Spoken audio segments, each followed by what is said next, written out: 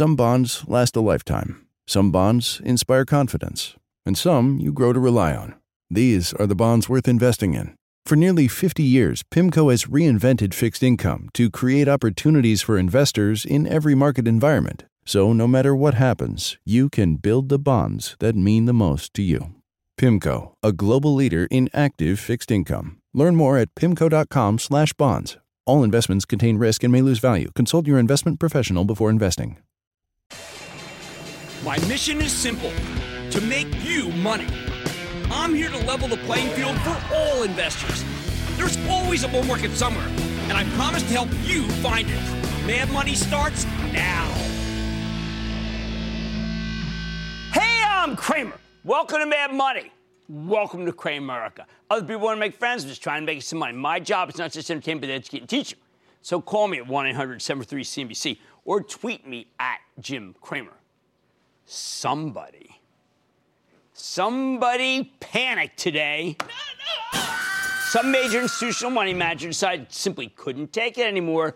Too much pain. The house of pain. And there was too much risk and too much uncertainty. So this manager dumped the tech. Sell. Yeah, it was tech holdings that did it. And their exit created a ton of collateral damages. That's what you have to understand on days like today. That's how you get a vicious day where the Dow lost 144 points, S&P dropped 0.58%, and the NASDAQ in particular got crushed, a victim of indiscriminate selling that caused it to shed 1.39%. Although I should tell you, that was a nice and important rally from the low, and that could figure into tomorrow's session. Now, as regular viewers already know, I'm a big believer in the idea that no one ever made a dime panicking. There's almost always a better time to sell than right into the maelstrom of fear. But for most people, panic is what comes naturally. That's why I'm always warning you about it. When you see a big seller dumping, we figure that seller must know more than we do, so we join in. That's human nature. Sometimes I am trying to just get you to rein in your human nature. Of course, history tells us that buying interest percolates over time, but panics, on the other hand, are like a life in the Hobbesian state of nature. Nasty, brutish, short. In the old days, weakness is a couple of stocks would bring out selling, and it would spill over to maybe a sector, maybe two sectors. These days, though, with so many groups connected via ETFs, you get wildfire sell-offs. They can't be put out. You just need to let them run their course. So what started the fire? What triggered today's panic? Let's start with Facebook, which set off the stock market equivalent of an atomic bomb last week. Now, I went to the Tarpon Rodeo at the end of last week. That's the oldest fishing derby in the United States. It's off of Grand Isle in Louisiana, where we caught hundreds of fish next to 99 Baker. That's a gigantic hulking mass of a decommissioned oil rig for the Gulf, including, yes, we brought home the key white trout category first place. Now, there's no self-service on board the Charisse, our ship, but I could swear, I felt a big tremor. It was the equivalent to us of another Deepwater Horizon. It was when Facebook reported. I won't mince words here. Facebook put up one of the worst quarters versus the estimates this year, and then complicated it with a nonchalant conference call. Almost made it sound like they were actually proud of how they'd done. It was like something from an alternate universe. But the truth is, Facebook saw a dramatic slowdown in its growth rate, coupled with a dramatic increase in its rate of spending, as the company needs to comply with rules that they thought they were already complying with, or maybe they thought they were immune from. Who knows? Judging from the pitiful guidance, things are only going to get worse. It felt like Facebook transformed itself from a social media Maserati to a Greyhound bus heavily regulated by dozens of governments all over the world.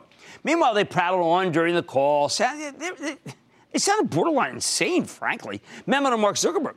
You can be as arrogant as you want when you're winning, but when you're losing, could you at least pretend to have some humility? I tried to find one good thing to talk about tonight. I kept going over it. I said, I got to find something. No, it was ghastly. At one point, I actually questioned whether the whole darn thing's a house of cards. Now, in all honesty, I believe that Facebook was being overly negative on that conference call, under-promising so they could eventually over-deliver down the road. But the narrative was so darn negative that I have to wonder what the heck were they thinking? Rather than management's conceited, self-congratulatory riff, I think they should have pre-announced that things had slowed. maybe a month ago say it. Perhaps right during the middle of the quarter when Zuckerberg was selling billions of dollars worth of stock. Oh, yeah, there's that. The lack of pre-announcement makes it seem like those guys have lost touch with reality. I mean, maybe they're just too rich. I don't know. Now, the thermonuclear explosion was so potent and so shocking that it sent Facebook stock down 19%. This is a big company. On Friday, we saw a wave of radiation emanating from that blast zone. Today, it looked like we might get some stabilization, but that turned out to be overly optimistic. It felt like some key large-cap tech names ventured outside their bunkers and probably got radiation poisoning. Yeah, which triggered the awful panic that crushed the Nasdaq today. The fallout covered the cloud kings, a company like ServiceNow, which I like so much. They just reported a fine quarter. Oh, it hit Alphabet. It hit Amazon, two of the best in show. It hit Adobe, a big rollback of some recent hard-fought gains. Even Microsoft got slammed, despite reporting what are arguably one of the best results in tech this year.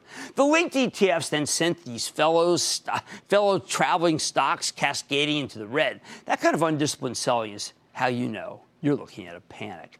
Now, for once, the guilt by association thesis made some sense. Facebook is just that important. It is. Whether fewer people are going online or Facebook's ads are just less effective, what they can't do, whatever they want with your when they can't do whatever they want with your data, people figured that every stock on the social media periphery deserved to be down, too. So, I mean, when you think about it like this, well, if it's bad for Facebook, it's got to be bad for everybody. Facebook's so big, okay?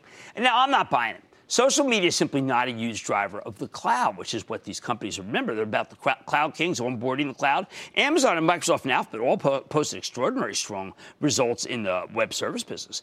All right, Twitter delivered much slower growth. It was kind of shocking, real bad again today. So you can understand why so many people panicked when they saw the cloud names rolling over again.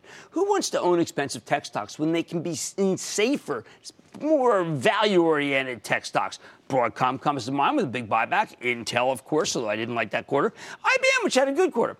But here's the thing. When money comes out of these stocks, it tends to go back into other stocks in a different sector. For example, we saw scattered buying in the drugs, the biotechs, the banks, some industrials, and some retailers. That kind of themeless buying is also indicative of a pure panic, kind of like every man for himself buying. The banks go up because the 10-year Treasury yield is climbing, which makes them knee-jerk buys. The drug stocks, well, they've come down to levels where they're too tantalizing / value-oriented to ignore. The industrials, well, that's all about cooling intentions with Europe, as well as the 4% GDP growth we got on Friday. The retailers, look, I could foment something, but there's really nothing to say here except that if you believe the trade war with China is staying hot, especially with the collapse of the NXP semiconductor deal, more on that later, then you want to stay domestic. Is there anything more domestic than retailers? So what next? I'm going to give you an outlier forecast. You didn't hear this today from anyone. I think the kind of panic we got today is often a cleansing action, like a big rainstorm that washes away the detritus of the weak hands. If you wait until tomorrow and pick among the rubble of stocks that were only down as collateral damage, the ones that don't actually have anything to do with social media, then I think those are going to be bargains. Why? Because the same trends that were so important before Facebook, I'll give you some, cybersecurity, video games, Internet of Things, cloud onboarding, they're still important, but the related stocks have been reset in price. That's what many would-be buyers have been waiting for.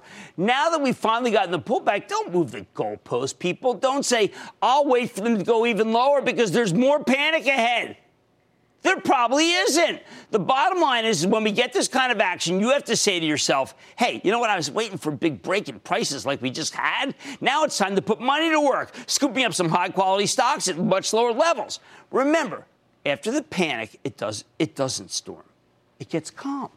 And you have to take advantage of these prices before everyone else realizes that the panics are temporary and the opportunity to buy is now over. Michael in Nevada. Michael.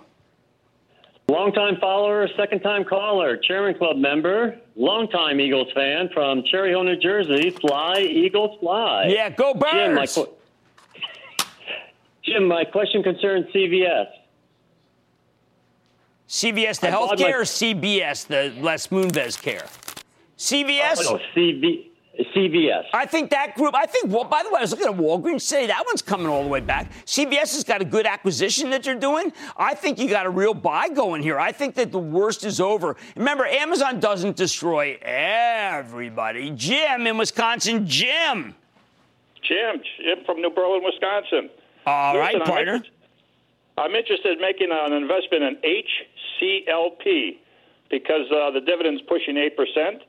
What do you think of it? And do you think the dividend is safe?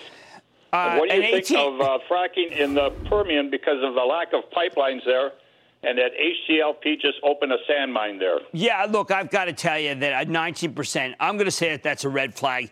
Even though I know it's been acting well, I do think that, in the end, this stock has moved too much, and that dividend is not safe. Bill in Illinois. Bill. Hi, Jim. Thanks for taking my call. Of course. Long-time Action Alert member. Thank you. This company reported 2 weeks ago, top and bottom line beat. Gross margins were up 39%, and they raised for the year. The company is about 88% in the U.S. and only 12% in Canada, so really not impacted by China tariffs or talks. United Rentals is in the house of pain, down 10 points since reporting, 15% year to date, and no pin action off a cat. No, none. And first of all, thank you for subscribing to ActionAlertsPlus.com and being a club member, because we were going to buy this stock. I sat down with the quarter. I sat down with the conference calls. I sat down with analysts who know it really well and portfolio managers. None of us can figure out what's wrong. And you know what? That means there could be something and we haven't figured it out. And I'm uncomfortable pushing that stock here. All right, someone panicked today, and you have to remember, after the panic, it doesn't storm, it gets calm. And therefore, it could be the time to put money to work. Oh, Mad Money tonight, we are in the midst of a confusing earnings season, but I'm revealing the stars of the show. They may be the best places to go. Then, the saga has ended, but we must move forward. I'm chipping away at NXPI after the Qualcomm merger collapse. And Lam Research's latest quarter likely marked the bottom. Or at least that's what the CEO says. I've got the exclusive. So stick with Cramer. Don't miss a second of Mad Money. Follow @Jim Cramer on Twitter. Have a question? Tweet Cramer. #MadTweets. Send Jim an email to madmoney@cnbc.com. Or give us a call at 1-800-743-CNBC. Miss something? Head to madmoney.cnbc.com. I want people to feel like they just learned something. We have journalists in the far corners of the universe. I can't wait to get all of those resources under 1 hour-long newscast where we can deliver the facts of the day, clearly and concisely, in context and with perspective, and tell people what's happening, what it all means. Get the truth, not the spin. The News with Shepard Smith. Subscribe to the podcast today.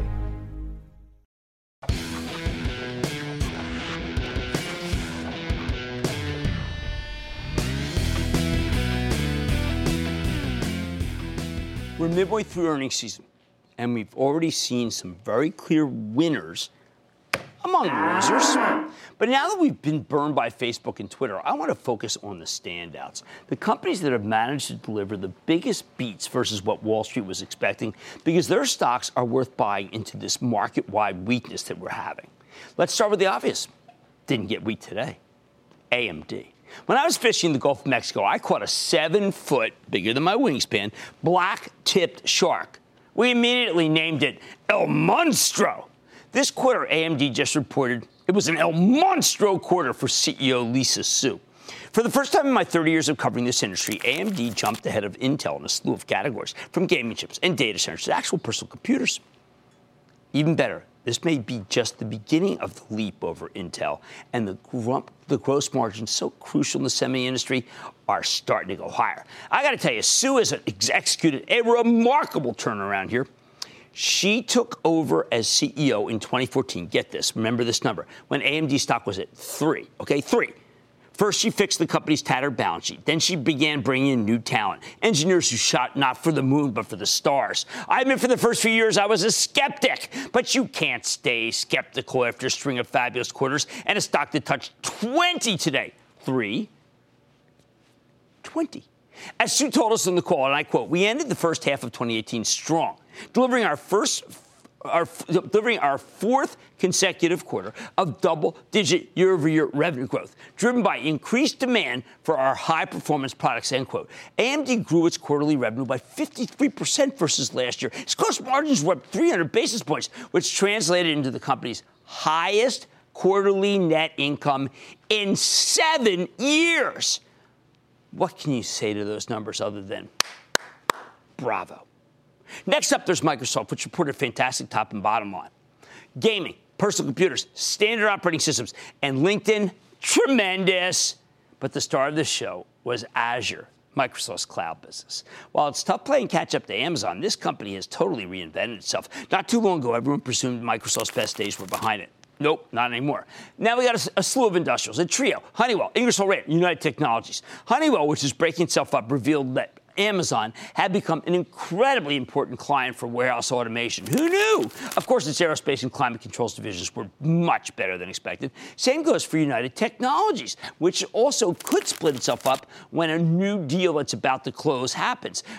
These companies are coining money with excellent organic growth, rising margins. Ingersoll Rand blew through organic growth expectations. This was a shocker to me. Remarkable order numbers also for climate controls. What a terrific business. And remember, these numbers are all before the big worldwide heat wave. Who else gave us a huge win? I got to exploit Expedia, which finally managed to integrate its home-away acquisition into a profitable business. It's allowed the company to become the closest public equivalent to Airbnb. Hats off to frequent halftime and closing bell contributor Stephanie Link, who urged people to get long Expedia ahead of the quarter. Last but not least, I'd be remiss not to mention Amazon and Alphabet. I know we've been seeing 24-hour wall-to-wall coverage of the death of FANG. Can we stop that? And Facebook was really terrible. I said that. But the story obscures the fact that these two companies are doing incredibly well. Amazon's making so much money, you can't even hide it anymore by spending aggressively to bolster its growth.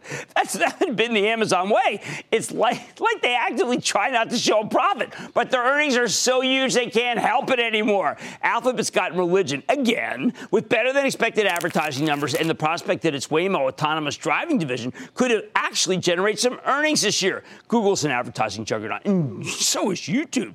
And frankly, if Facebook is having trouble, then you can expect more ad dollars to flow to Alphabet. Look, there are lots of other winners, and I'm really slighting them here, but the ones I just mentioned have been the stars of the show so far. They're the best places to go as the market tumbles in confusion over who's guilty and who's innocent in this rapidly eroding earnings season. We're going to go to Sumeet in Illinois. Sumeet. Hi, Jim. Thanks for taking my phone call. Of course. I have a couple quick questions about Mercado Libre, ticker MELI. Stock was trading for a while around 290 and rallied all the way to 385, now down to 340. I can't seem to time my entry into this.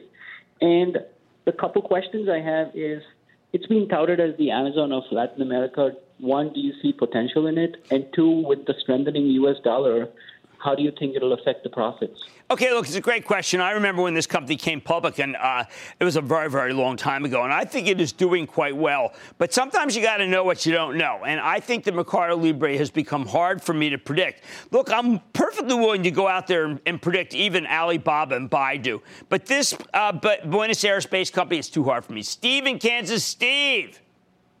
Yeah, Jim, thanks for taking my call. Of course. My son's 401k and Mad Money are heavily invested in his employer stock, Cerner, CERN. They report earnings on August 2nd. Historically, they drop on earnings. What are your thoughts on Cerner and the upcoming It's funny. earnings I was going to say historically they drop on earnings, and then they just seem to go higher. So to me, the case, if you want to buy more, just get ready to buy it when they drop on earnings. Otherwise, ride it through. It is a very successful company that does reduce the cost of health care to the American people, including the actual federal government. All right. This earnings season has quickly turned into a confusing one. Notice I didn't say bad, confusing. Sure, there are more winners out there, but these are the stars that I think are a place to go. They're all remarkable, and this one, Dr. Lisa Su, congratulations. All right, still ahead. Has the end of Qualcomm's deal with NXPI created an opportunity? I'm digging into NXPI's decline. You don't want to miss this. Then Lam Research spiked after earnings, but it is down 2% today, although KLA-Tencor reported a good quarter after the close.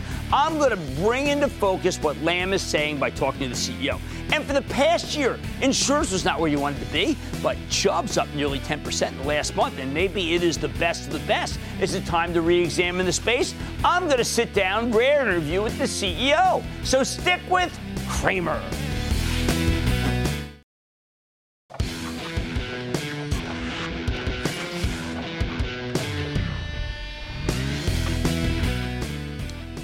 What the heck do you do with NXP Semiconductors if you weren't lucky enough to sell the darn thing much higher? I mean, this thing has really gotten crushed. We were able to sell it for charitable trust. Maybe it's better to be lucky than good. Qualcomm spent nearly 2 years trying to buy NXP, and last week they finally gave up after the latest missed deadline for the deal's approval. Thank China, causing the stock to just get slammed. Less than 2 months ago, NXP was trading at 120. Now it's at 95. Ouch! But you know what? At these levels, I think the semiconductor company is pretty attractive. I'm going to go against what everybody's saying here. And I'm going to say that it's attractive even without a takeover. Why is that? Let me explain. Years ago, NXP was one of the sexiest growth stocks in the whole semiconductor industry. 2015, they acquired Freescale, a deal that transformed the company into the fourth largest chip maker on Earth, with a ton of exposure to the automobile market and the IoT, the Internet of Things. Back then, I figured NXP would make a terrific standalone company. That's why we own it from a charitable trust, which you can follow at actionalertsplus.com by joining the club. But then in October 2016, Qualcomm stepped in with a bountiful takeover. Then last year, the activists at Elliott Management, really smart firm, stepped in. Successfully, they agitated to boost NXP's price tag. They backed Qualcomm into a corner, ultimately pushing the price up to $127.50 a share. Everything was looking good until the president decided to get medieval on China with this trade dispute. So far, I think it's safe to say that Qualcomm and NXP have become the biggest casualties of the trade war, at least here in America. What happened? In April, the Chinese Ministry of Commerce moved to block the deal based on trumped-up antitrust worries. Every other regulator on Earth approved this deal. China wouldn't sign on. They kept saying there were antitrust issues. I don't know. David Faber and I looked at it. We couldn't find one. And while the Chinese never formally rejected the deal, they did drag their feet long enough to scuttle the transaction. Finally, last Wednesday, the two companies blew past yet another internal deadline, and Qualcomm just gave up. Towel throw, said NXP stock tumbling back into the double digits. So how do we evaluate this thing as a standalone company without any takeover talk? Well, the very next day, NXP reported its quarterly earnings, and the numbers, not so hot. The company delivered a top-line miss, even as its earnings were in line. The problem, some of it came down to the ban on selling components to ZTE. And that's that big Chinese cell phone maker, which fortunately has been now lifted, right? There's no more ban anymore. Part of it also had to do with supply chain component shortages in the auto division. Once again, the stock got slammed. But then something funny happened. Pretty much overnight, 5 different analysts decided to upgrade NXP, which stopped the stock's decline in its tracks. Then on Friday morning, CEO Rick Clemmer sat down with David Faber, my partner on Squawk. Fabulous interview. I almost wish I wasn't on vacation because the interview was just so bullish. I would have ripped up my show Friday.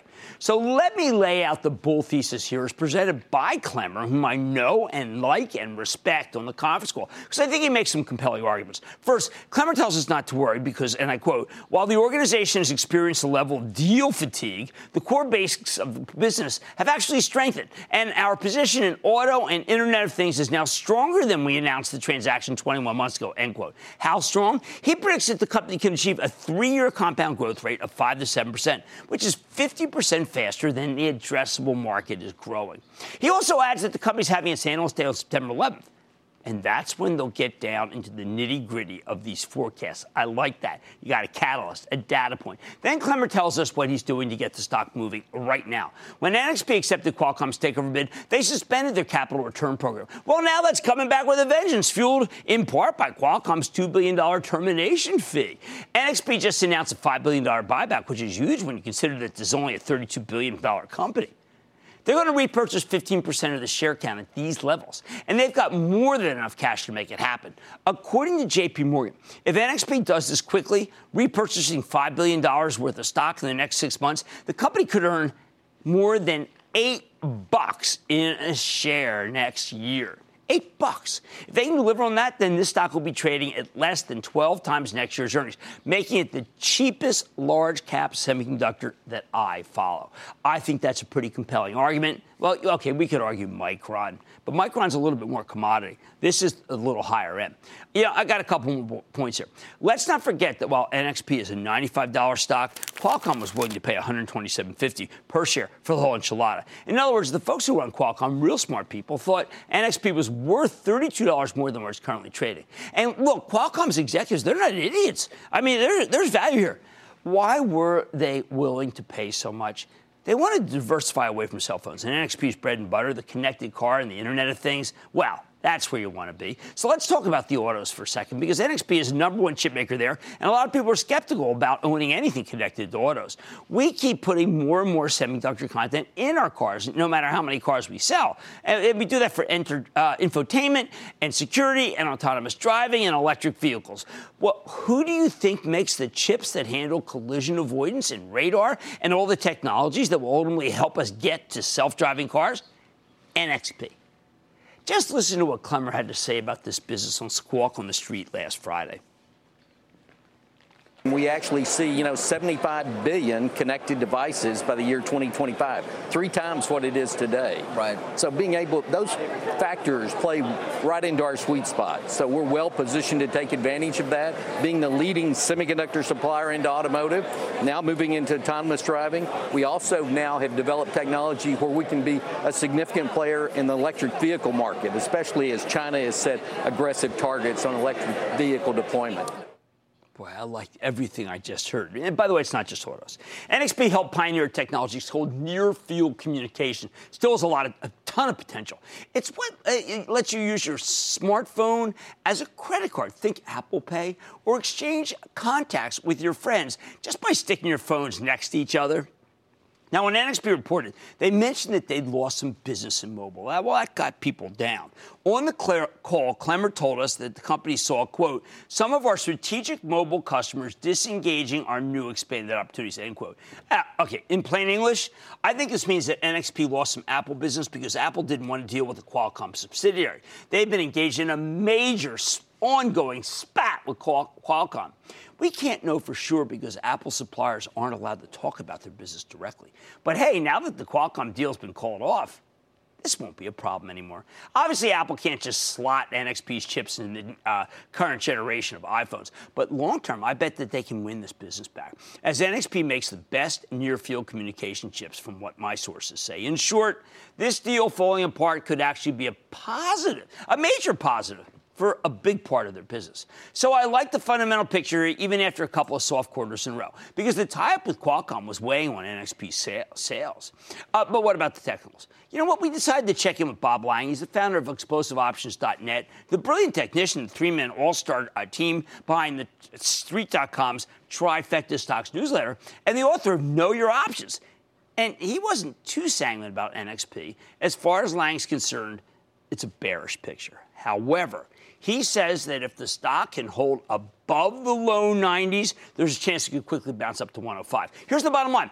I think last week the big washout in NXP semis has given you a buying opportunity. Now that we know the Qualcomm deal is not happening, we can focus on NXP's prospects again, and I like what I see. I think you can buy some here and then add your position if you like what the company has to say at their Analyst Day in September.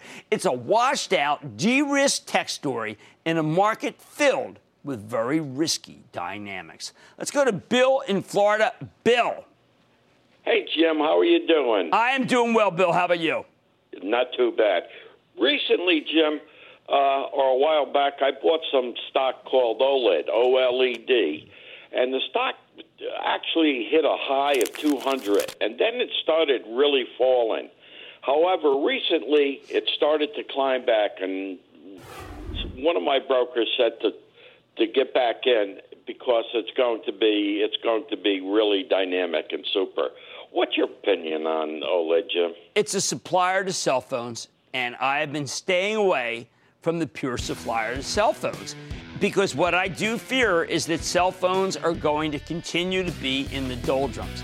I like more Internet of Things. I mean, all these companies have a little bit of Internet of Things. But I just think that if cell phones are going to stay as flat as I believe, even with the new style OLED panels, I don't want to be there.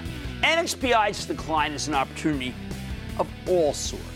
It's an opportunity to focus on the company's prospects after the fall of the Qualcomm deal. And it's an opportunity to do some buying. Buy. Coming up, is Lam Research ready to fight like a lion? I'm going one-on-one with the CEO, Martin Ansis, whom I deeply respect after a possible bottom. Then looking for a flat profit, I'm finding out if Chubb, one of our best insurers, could weather any storm when I sit down with the company's top brass. And all your calls, rapid fire, in tonight's edition of the Lightning Round. So stick with Cramer.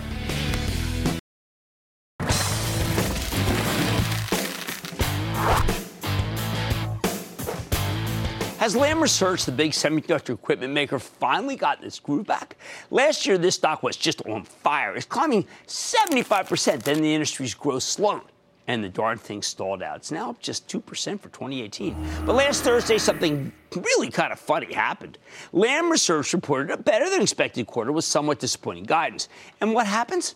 After initially selling off in after-hours trading, the stock comes back with a vengeance on Friday, ultimately gaining 7% as investors like what they heard on the conference call. While Lam delivered a solid 37-cent earnings beat off a $40.94 basis, with higher-than-expected sales up 8% sequentially, the forecast for the next quarter was light. What turned things around? On the conference call, CEO Martin Ansis pretty much called the bottom in semiconductor equipment, predicting that this current quarter would mark the low point in demand, the result of temporary weakness that will soon be a thing of the past. That's why the stock surged. Could this be the beginning of a larger run, or is it going to be taken down like the rest of tech here?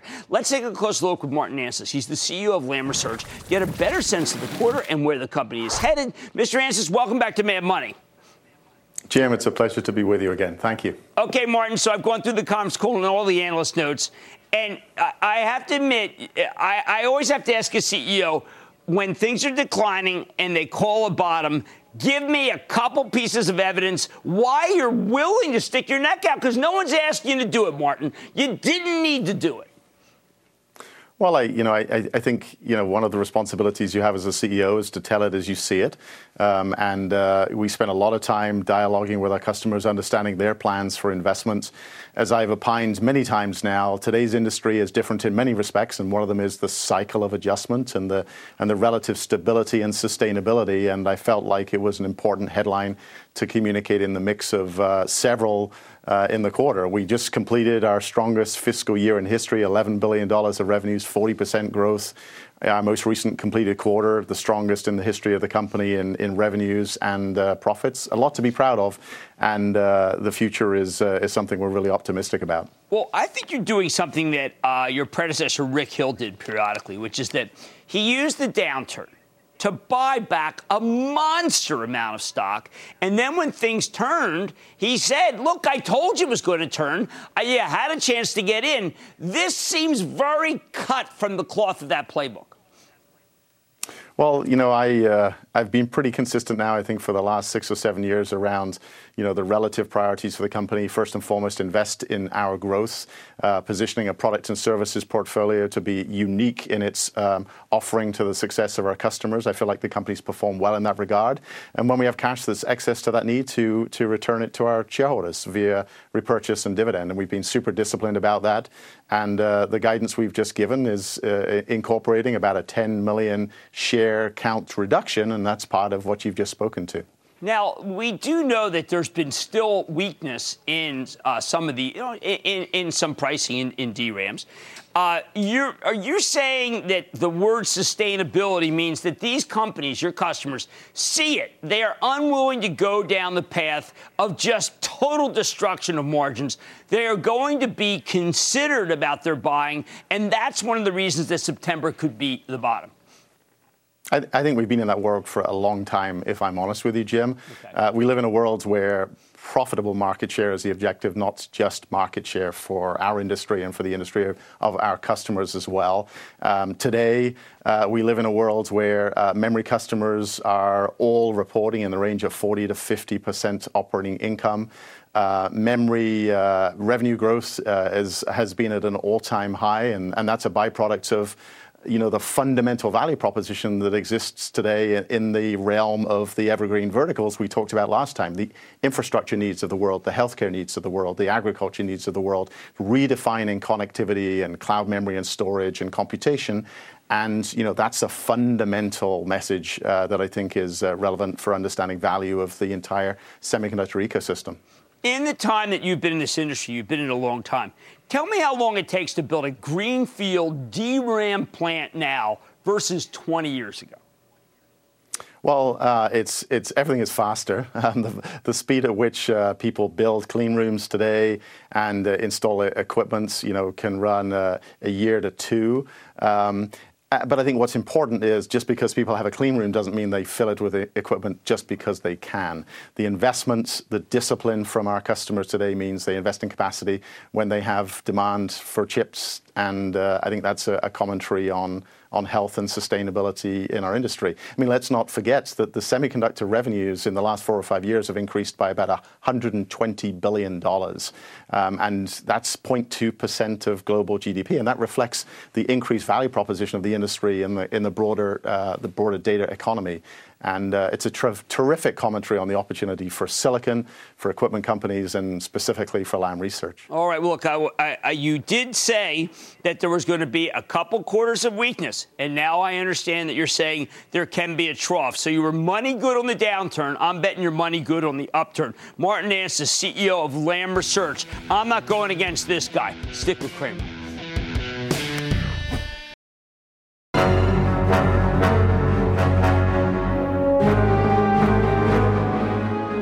I just want to take a moment to thank all the amazing new friends we met down in Grand Isle, Louisiana at the Tarpon Rodeo. Yes, oldest fishing derby in the country, where our boat, the Sharice, took it home. And I got to tell you, Ashton Lifter's the guy who really got the thing in. Let's make that clear. Okay, it is time. It is time for the lightning round on Cramer's Bad Money. That's why I picked rapid fire calls. Wanted to know this in the song. I said, and then the lightning round is over. Are you ready, Ski Daddy? It is time for the lightning round on Cramer's Bad Money. Will you look at that? Yeah! Let's start with Cecil in Nevada. Cecil! Yes, Jim. Hi, how are you? I am good. Member. Oh, okay, good. What's up? Yeah, I'm looking at Six Flags. Yeah, I like Six Flags. They had a better quarter than people thought. I think I'm going to endorse it as a buy. Let's go to Betty in Michigan. Betty. Hi, Jim. Booyah. Booyah, Thanks for taking Betty. my call. Western Digital. I'm in at 80. What are your thoughts? Well, it doesn't matter where your stock came from, that's where it's going to, but now it's all the way down to 69. It yields almost 3%. I think it could fall 4 or 5 more points, and then I want to buy it. Pricing has collapsed for NAND. Let's go to Mike in Maryland. Mike. Hey, Jim, good to talk to you. Would you buy Allergan right here? I don't know. It just was up almost 5 points today. It was about 170 not that long ago. It's having a real run. They're getting some real approvals. They're starting to straighten the story out, but it has had a big run. I think I would wait till under 180 to get that thing done. Let's go to Paul in Illinois. Paul. Hi, Jim. Because of your wisdom, I'm able to help send my boy, who's my best friend, to Georgetown University to get his yes. With Will Detweiler, who happened to be on with us for the Tarpon Rodeo. Go ahead. He wants to be the next Jim Cramer. My question is, oh, yes. My portfolio is overweighted with Procter & Gamble. I need to get back to $84 to be even. What should I do? Well, we don't care where it's come from. We care where it's going to. We got Nelson Peltz on the board now. We got that real good yield. But what I think you ought to do is pick among the rubble, use the weakness to be able to buy some of the tech stocks that I've been talking about. That's the way to go to diversify away from just all Procter. How about David in California? David! Booyah to you from Carpinteria, California, Jim. Oh, all right. What's going on? Want to find out what's your opinion of Principal Financial Group, PFG. I think it should be following the way of Primerica. It's got a good yield. I think it's coming back. I think it's a good buy. And that, ladies and gentlemen, is the conclusion of the special Tarpon Rodeo edition of the Lightning Round. The Lightning Round is sponsored by TD Ameritrade.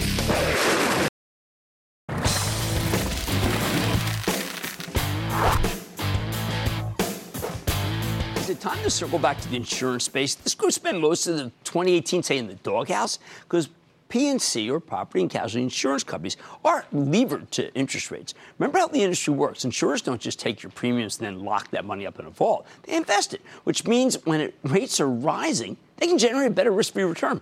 That means the insurance stocks did go out of style when the yield on the benchmark 10-year Treasury started falling early this year. But now that yield on the 10-year is climbing again, the group has gotten a whole new lease on life. Plus, pricing had been very competitive here. It now seems to have gotten less cutthroat. Take Chubb Limited, the insurance company created by the merger of the old Chubb with Ace Limited back in 2016. At the end of June, the stock was down 13% for the year. Since then, it's rallied more than 10% just in July alone. Oh, and last week, Chubb reported a darn good quarter, a nice earnings beat driven by, and I quote, excellent underwriting and investment results. So can Chubb keep climbing here? Even after its latest move, the stock remains down roughly 4% for the year, which means it's got some catching up to do. Let's check in with Evan Greenberg, the chairman and CEO of Chubb Limited, hear more about the quarter and where the company is headed. Mr. Greenberg, welcome back to Mad Money. Good to see you, sir. Jim, good to see you. Yeah. Now, I have to tell you, I know that rates are important, but for your company, but I see every single line, with the exception of just small niggling things, you got price. Every single line. This got to just fall right to the bottom line. Well, you know, some of it falls to the bottom line, but remember, loss costs rise every year. You have a certain amount of inflation, whether it's on property related or it's casualty related. So just to stand in place, you have to get rate. But you are generating a lot of cash, and I know these analysts are all trying to figure out whether you're going to do another big deal. It sounds like you want to use the cash to be able to expand around the world, and that's a pretty good business. We have operations in 54 countries around the world, and if you look at this quarter, which I think is evidence of our future, we're firing on all cylinders. Asia, Latin America, the U.S., we've had growth in our commercial business, in our consumer-oriented businesses, and I just see that momentum building in the company. Okay, so for the non-cognizant, for our audience, you say in North America, for example, rates overall were up 3% versus 1.9% last quarter. That's actually a monumental amount of money for you, isn't it? Well, I don't think it's monumental. When you imagine that loss costs are rising anywhere between 4% and 6%.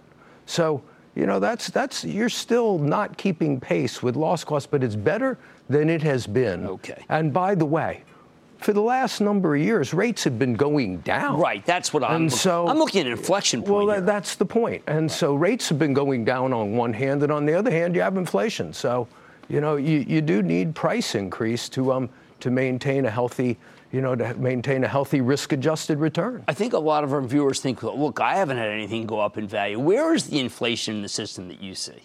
Well, it's on the liability side. Imagine mergers and acquisitions, liability, directors and officers liability. Almost every single merger or acquisition has a shareholder suit. And by the way, most of them, around 80% of them, no money goes to the shareholders. It goes to the trial bar. Now you have inflation there. Most liability, you see the loss costs rising. And then, by the way, in property, whether it's the cost of repairs, the cost of parts, the cost of labor, of materials, costs are rising. Okay, now one thing that you're doing both to combat costs and also because you've been the visionary in the industry. You're finally getting digitized. It seemed like the industry itself was just ledgers. What does it mean? Because you emphasize what it means to spend that money on digital. You know, we spend over $1 billion a year on technology. And let's imagine this. I see it differently. We're in a world that's going from analog to digital. Everything is. If you remain analog, you're history. So, of course, you're going to digitize. People want anytime, anywhere service. the notion of the product we provide, which is about repairing it or replacing it, it's going to move towards predict and prevent, which is about using data and using Internet of Things, IoT. And then imagine our ability to service you in claims and in underwriting. Right now, if you're a small business, to underwrite you, we ask you about 30 questions. For Chubb, over the next 18 months, that'll come down to about 7 questions, because we can just scrape the answers from data that is publicly available. Don't need to bother you with that. Eventually, going to have to ask you 2 questions. What's your name? What's your address? And we'll be able to figure out the rest to underwrite. Well, in full disclosure, I've been a Chubb customer for close to 30 years, and I only get to ask those questions now, and it's not favoritism. You just have my complete record. But I want to congratulate you. I think this is the inflection, and Chubb is the best in the industry. Thank you so much. Jim, thanks so much. Absolutely. Great seeing you, my friend. Okay, that's Evan Greenberg, Chairman and CEO of Chubb CB. The rates are going higher. The opportunities to invest are getting better. And digitization is going to save them a fortune. Mad Money's back after the break.